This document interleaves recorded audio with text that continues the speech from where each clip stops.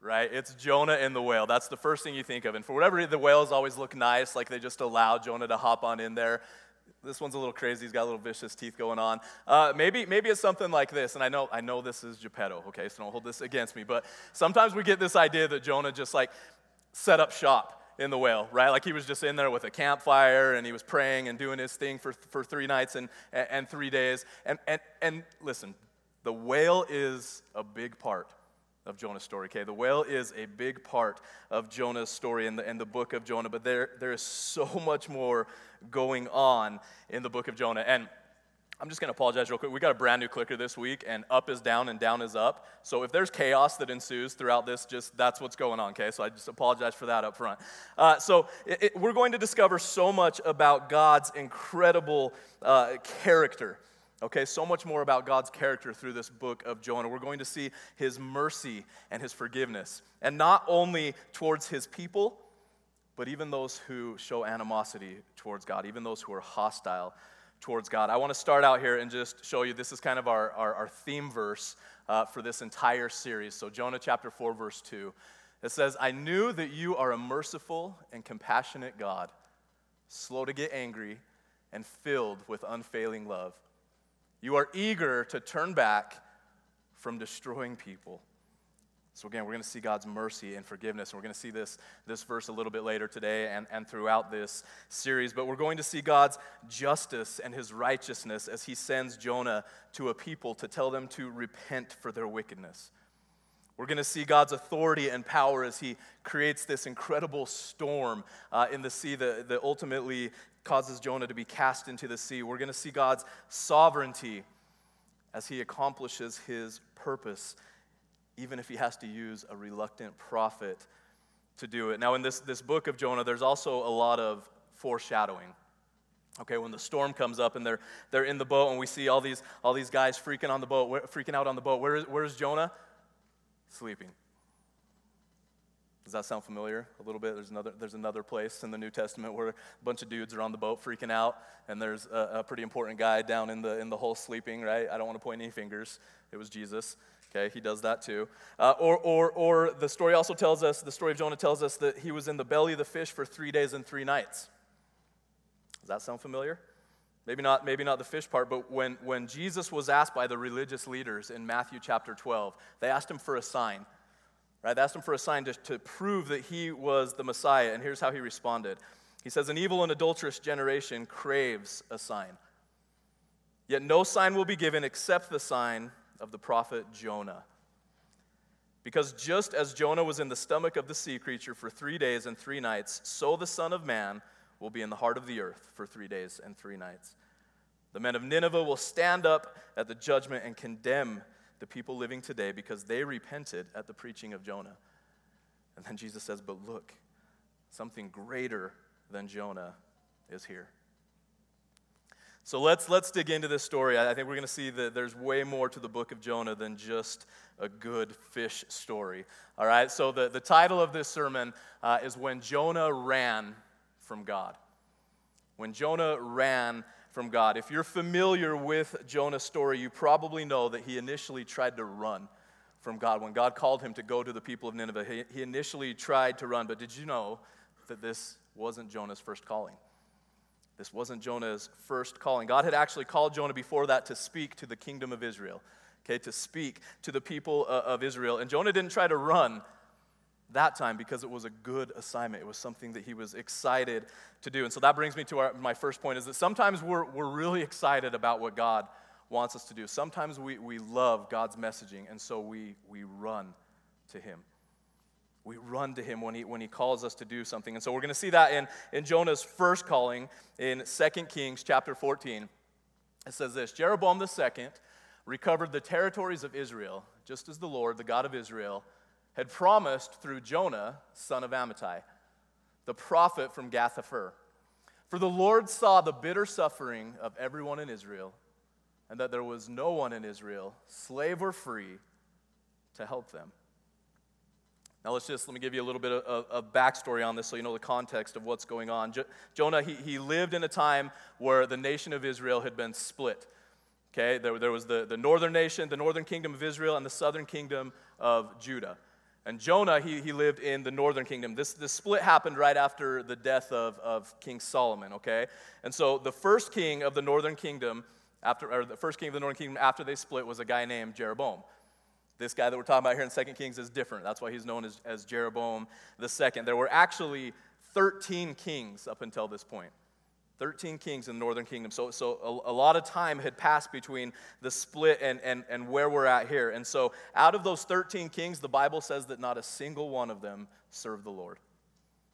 Not a single one of them did right in the sight of God. And in fact, if we back up a couple verses here, we see that when Jeroboam, when he became king, it says that he also did evil in the sight of the Lord.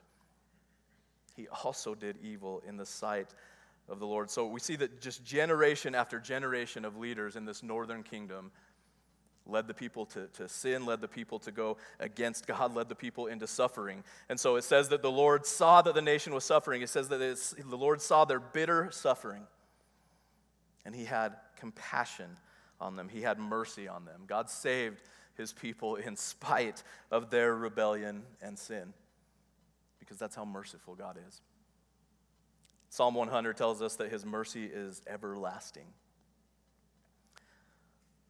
Jonah was the one who got to deliver this message to the people of Israel. He was the one who got to share with them that God would save them.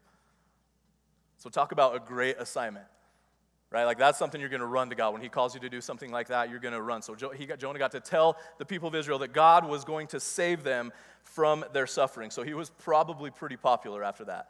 Right? Jonah was getting invited to all the parties. People were giving him their box seats to the chariot races. Like Jonah was the guy to be at that time, okay? Because sometimes we hear God's calling and we're quick to respond. We're quick to respond to what God, because it sounds like a pretty sweet assignment, right? Like I remember when God called me to leave the faith that I had known for the first 30 years of my life. And he called me into relationship with him. Rather than checking boxes, trying to impress God and trying to earn his favor, he called me into relationship. And yeah, that was scary for me, right? But there was this opportunity to be in relationship with God that sounded so much greater than what I was doing. I remember when God called me to first volunteer to be a youth leader so many years ago at our Layton campus. Okay, and I was so excited to be able to help and serve the youth and help them to pursue God, because that's not something I had growing up. And I remember ultimately when God called me out of my comfy desk job and my paycheck, and he called me into full-time ministry, and I was terrified. I didn't know what that would mean for my wife Lacey and I. I didn't know what that would look like financially, but I knew that there was nothing else in the world that I would rather do. And so all of these things were exciting. All of these things were leading me towards God, and I'm sure that you can think of examples in your life when God's calling has been great. And maybe that was when God called you into relationship with him. Maybe that was when you first realized that you were broken, you were a sinner, that you needed saving. And that God sent his son to the cross to give you that saving that you needed, to be your salvation. What an amazing calling in your life when you realize that. Maybe God called you out of addiction. And listen, that's not a battle I've ever had to deal with, I've ever had to win, but I've seen what addiction does to people's lives. I've seen what it does to their relationships. And I've also seen what it looks like when God brings victory, when God brings people out of addiction. And that's an amazing calling. That's something amazing that people get to experience. Now, I got in trouble at one of the other campuses for equating this to prison time, but if God has ever called you to serve in kids' church,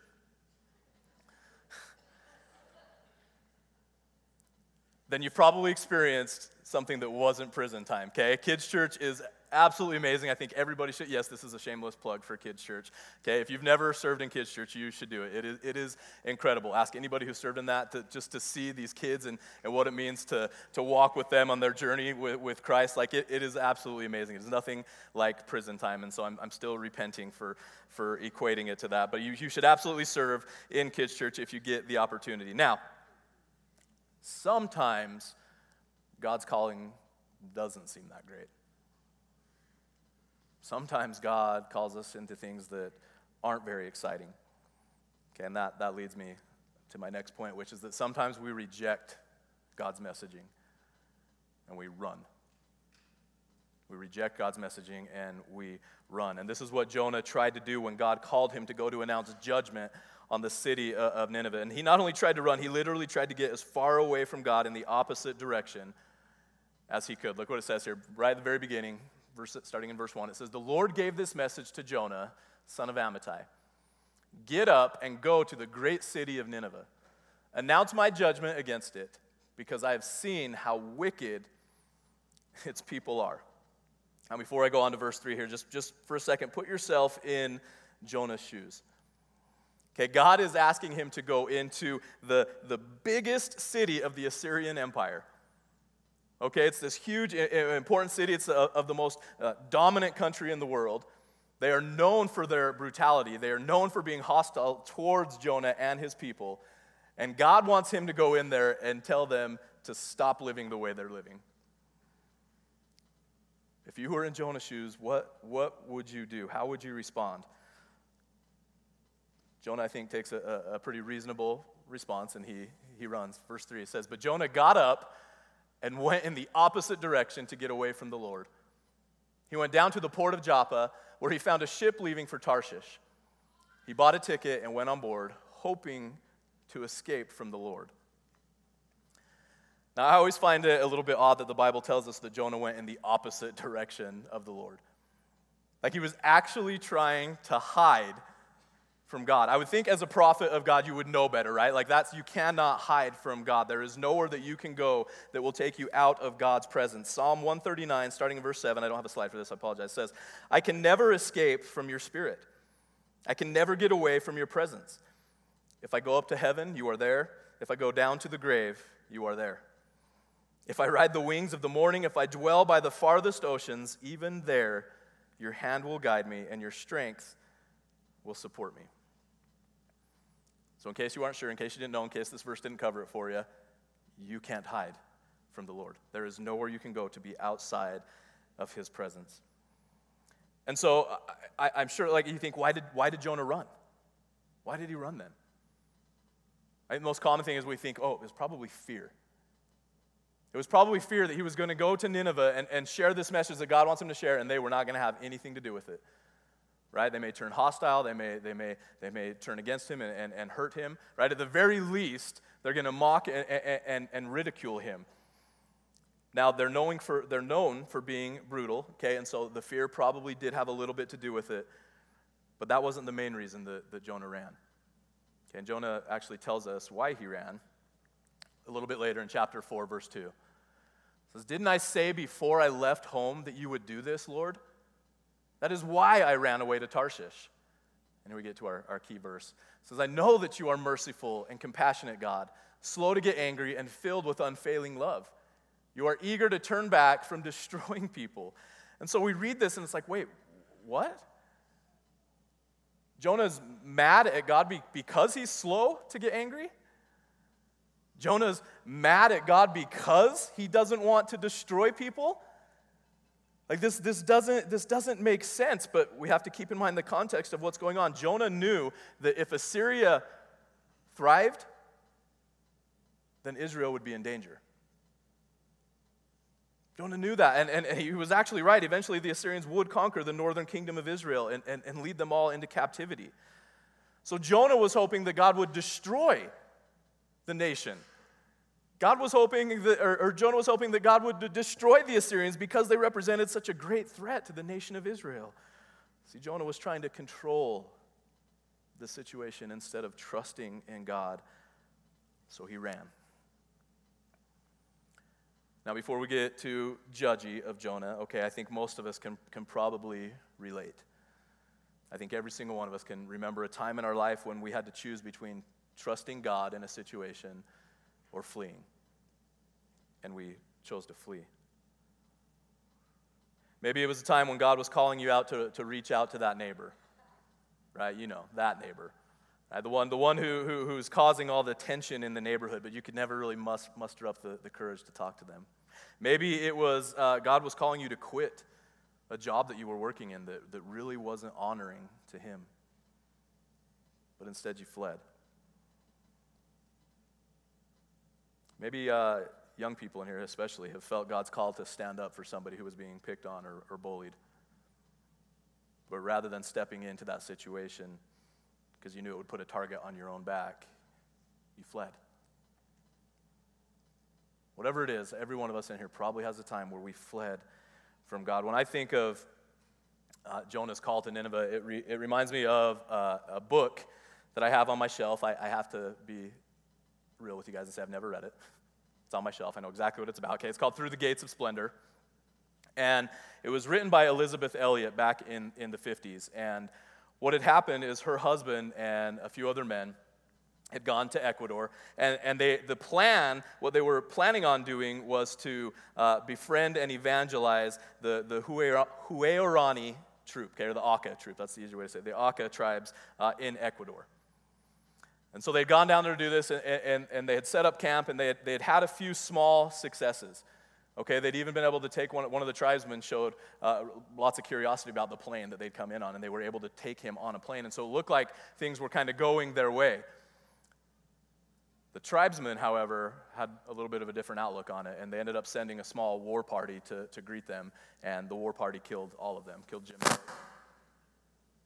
Jim Elliot and all of his companions and the pilot. Okay, and maybe you're thinking, well, what does that have to do with Jonah, Pastor Jason? Thank you for asking. Because what happened is a few years later, his wife, Elizabeth, who wrote this book, she ended up getting a calling from God in her own life. And that calling was to go to the very people who murdered her husband and evangelize them. And so I think about her mindset in this, like, did she have that fear? Was she scared of what they would do to her if they would turn on her? But she was faithful to God and her calling, and she ended up going and successfully evangelizing this tribe in Ecuador. And she has this quote. This is such a great quote. She says this. She says, "To be a follower of the crucified means sooner or later a personal encounter with the cross. And the cross always entails loss." If we're going to follow Jesus, there are going to be times in our life where we're going to experience loss. And so the question is, are we willing to suffer loss when God calls? Or are we going to flee? And that takes me to my next point, which is this. Our bad choices don't just affect us. Okay, our bad choices don't just affect us. They have collateral damage. So what we're going to see in this story is that there were consequences for Jonah's running.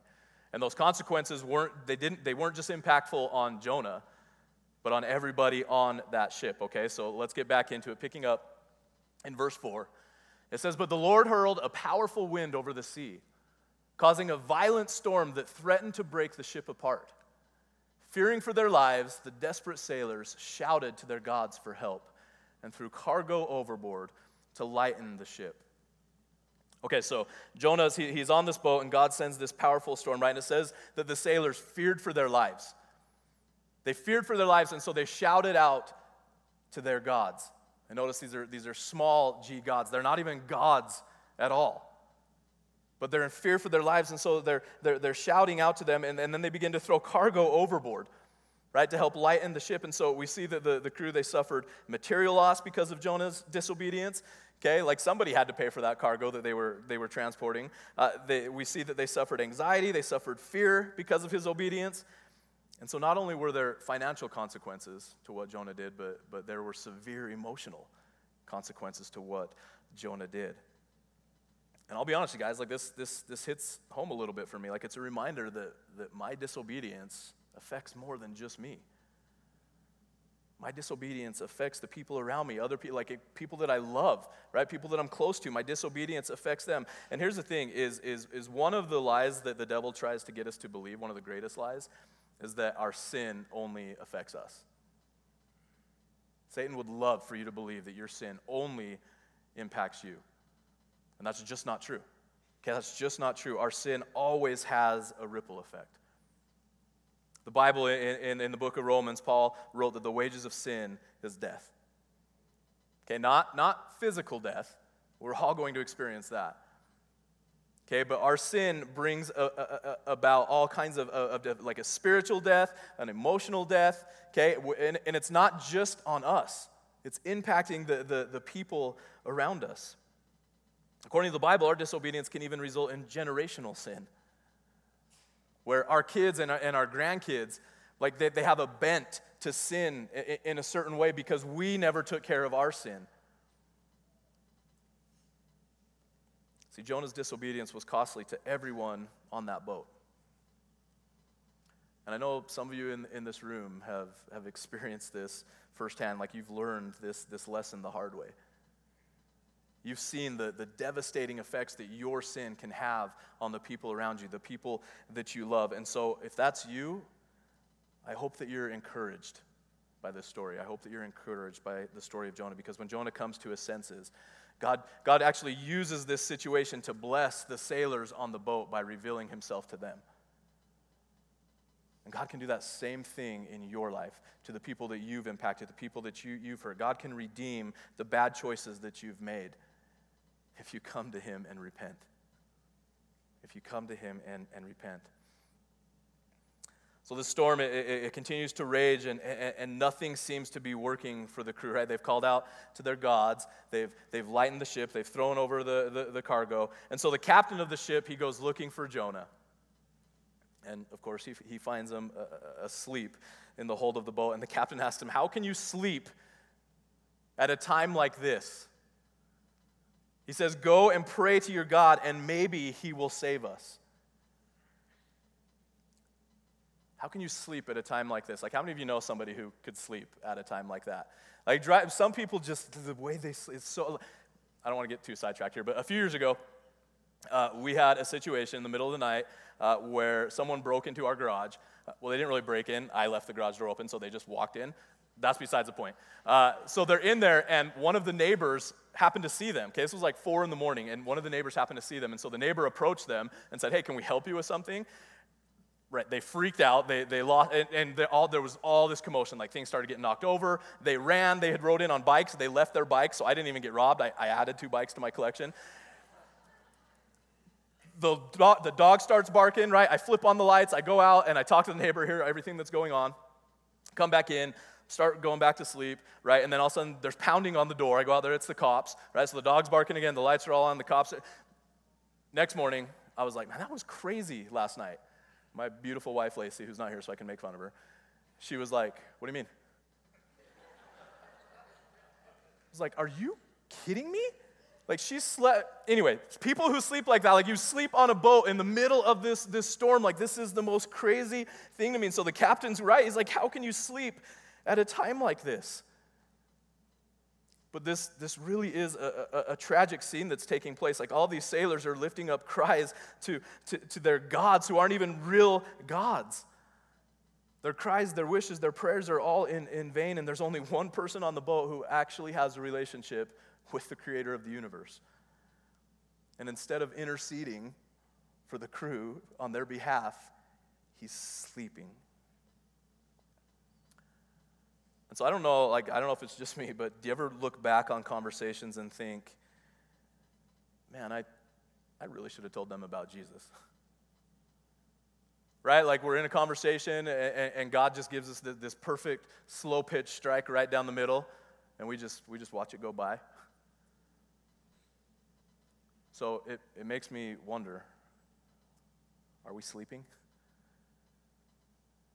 Are we sleeping while the world around us clearly doesn't have a relationship with the God of the Bible? And we should be interceding on its behalf. Are we anywhere to be found, or are we sleeping? Parents, your kids need you to step in and to show them encouragement and to teach them truth, to help them in the midst of everything that the world is throwing at them. Because just to be real, right now, the world, full send, is trying to destroy our children. Are you sleeping? Husbands, your wives need you to be battling for them, to be on your knees in prayer for them and your children. Are you sleeping? Students, are you the only one in your class that has a relationship with the God of the Bible? I promise you, that's pretty common here in Utah. Are you the only one in the class who knows the true God, the creator of heaven and earth? And rather than praying for God to open the hearts and the minds of your students, of your classmates, are you sleeping? Do you work in an office where you're the only one who knows Jesus? You're the only one who has a relationship with Jesus? And rather than interceding on behalf of your coworkers, you're sleeping. If so, let's wake up. Let's be alert. Let's be diligent. God has called us into this place at this time for a reason. Wherever you're at in your life right now, you are there on purpose. I praise God that my failures and my shortcomings don't keep God from accomplishing his purposes, okay? Not that there aren't consequences, because there are still consequences. Just like Jonah, there are consequences, but also, like Jonah, God will absolutely do what God wants to do. Okay, and that's my last point for the day, is that God is always at work, whether we're running to him or from him.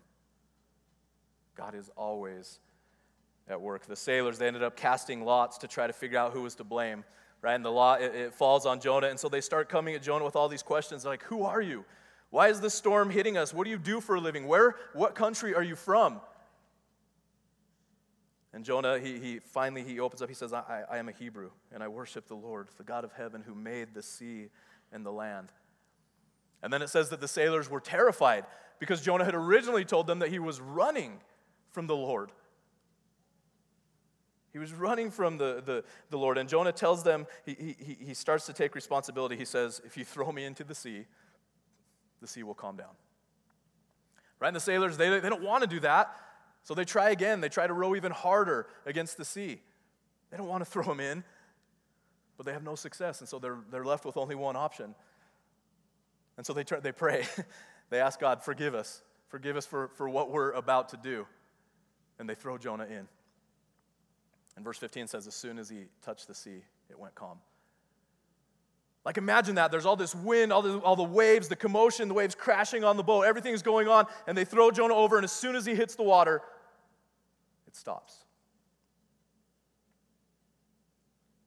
That would get your attention. Right? That would get your attention. It did, in fact. It got the attention of the sailors. Verse 16 says this, says, the sailors were awestruck by the Lord's great power, and they offered him a sacrifice and vowed to serve him. So notice the sailors, they're vowing to serve him after the storm. See, because what we pretty commonly do is we pray to God to bring us through in the midst of the storm, right? And we start to bargain with God. We're like, God, if you just get me through this storm, if you just deliver me through this storm, then I will serve you. And I promise I'll go to church every Sunday. God, if you will just get this one need, God, just meet this one need for me. And then I'll X, Y, Z, whatever that is, right? We start to bargain with God. But these guys, these sailors, God had already delivered them through the storm when they make their vow. God used Jonah's disobedience to draw these sailors into himself. He used Jonah's disobedience to draw these sailors into himself. So as we wrap up today, I want to talk to you just real quick about 3 categories that you might fall into based off this first chapter of Jonah. Okay, runners, sleepers, and sailors. So for you runners out there, I guarantee there's people in this room right now that are running from God. God's called you to do something difficult. Maybe he's called you to give up something, and you are doing your best to flee, to get in the opposite direction of God. Let me just save you the headache and the heartache, okay? You can't. God is omnipresent. He is literally everywhere. So you cannot escape God's presence. But if you'll stop and acknowledge your sin, you're going to find him waiting with open arms. He's just waiting there for you. Now, again, that doesn't mean there won't be consequences, okay? There might still be consequences that you have to deal with, but God is faithful to bring you through them.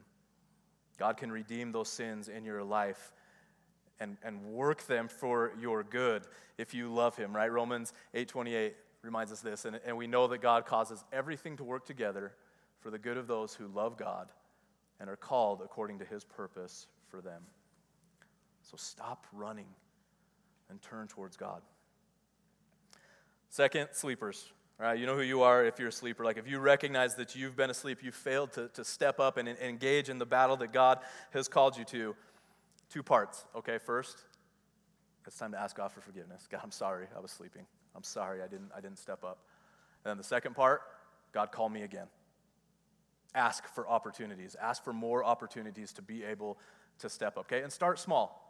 Start small. Just send a text message to encourage somebody. Just, spend a little bit of extra time in prayer for somebody other than yourself, okay? You don't have to go overseas. You don't have to go out on the street corner and call people to repentance for their sin. God might call you to do that one day, so you better be ready. But start small, okay? For now, just start small. Lastly, the sailors. Okay, not those of you who have mouths like a sailor, but for those of you who your world is turning upside down. Okay, like the sailors on the boat, and like the sailors, you don't yet have a relationship with the God of heaven and earth. If that's you, if that's speaking to you, like maybe you've looked to all the small G's, to all the false gods, right? To money, to power, to pleasure, fill in the blank, whatever it is. You've looked there, didn't find fulfillment. There's still one place to go that I promise you will find fulfillment. Okay, God is just waiting to be part of your life. God is going to use that storm in your life to draw you into himself. God is pursuing you just like he pursued Jonah when Jonah tried to run. God is pursuing you. But he's asking you to surrender. He's asking you to recognize your brokenness, recognize that you're in need of rescue and that Jesus went to the cross to pay that price, to be the salvation that you need. Jonah threw himself into the sea to save his crewmates. Jesus threw himself into the wrath of God to save us. Let's pray together. Father God, I thank you so much for who you are. I thank you for your greatness, God, that you are big enough, God, that there's nothing in our life, God, that is too big for you. No matter what we've done, God, no matter where we're at, God, the sins we've committed, God, the hurt that we've caused, nothing we've done in this life is greater than your mercy. So we thank you, God, that you are worthy of our praise. God, I just pray for anyone in here who falls into those 3 categories, God. We all need your strength. We all need your wisdom, God. But for those of us who are just in this place, especially those of us who are running from you, let us stop running. Let us turn to you, God. Know that you are a God of healing. God, you are a God of restoration. Whatever that looks like, whatever we need in our lives, God, you are the ultimate provider. So God, we love you, we praise you, we thank you for everything that you do for us. In Jesus' holy name we pray. Amen.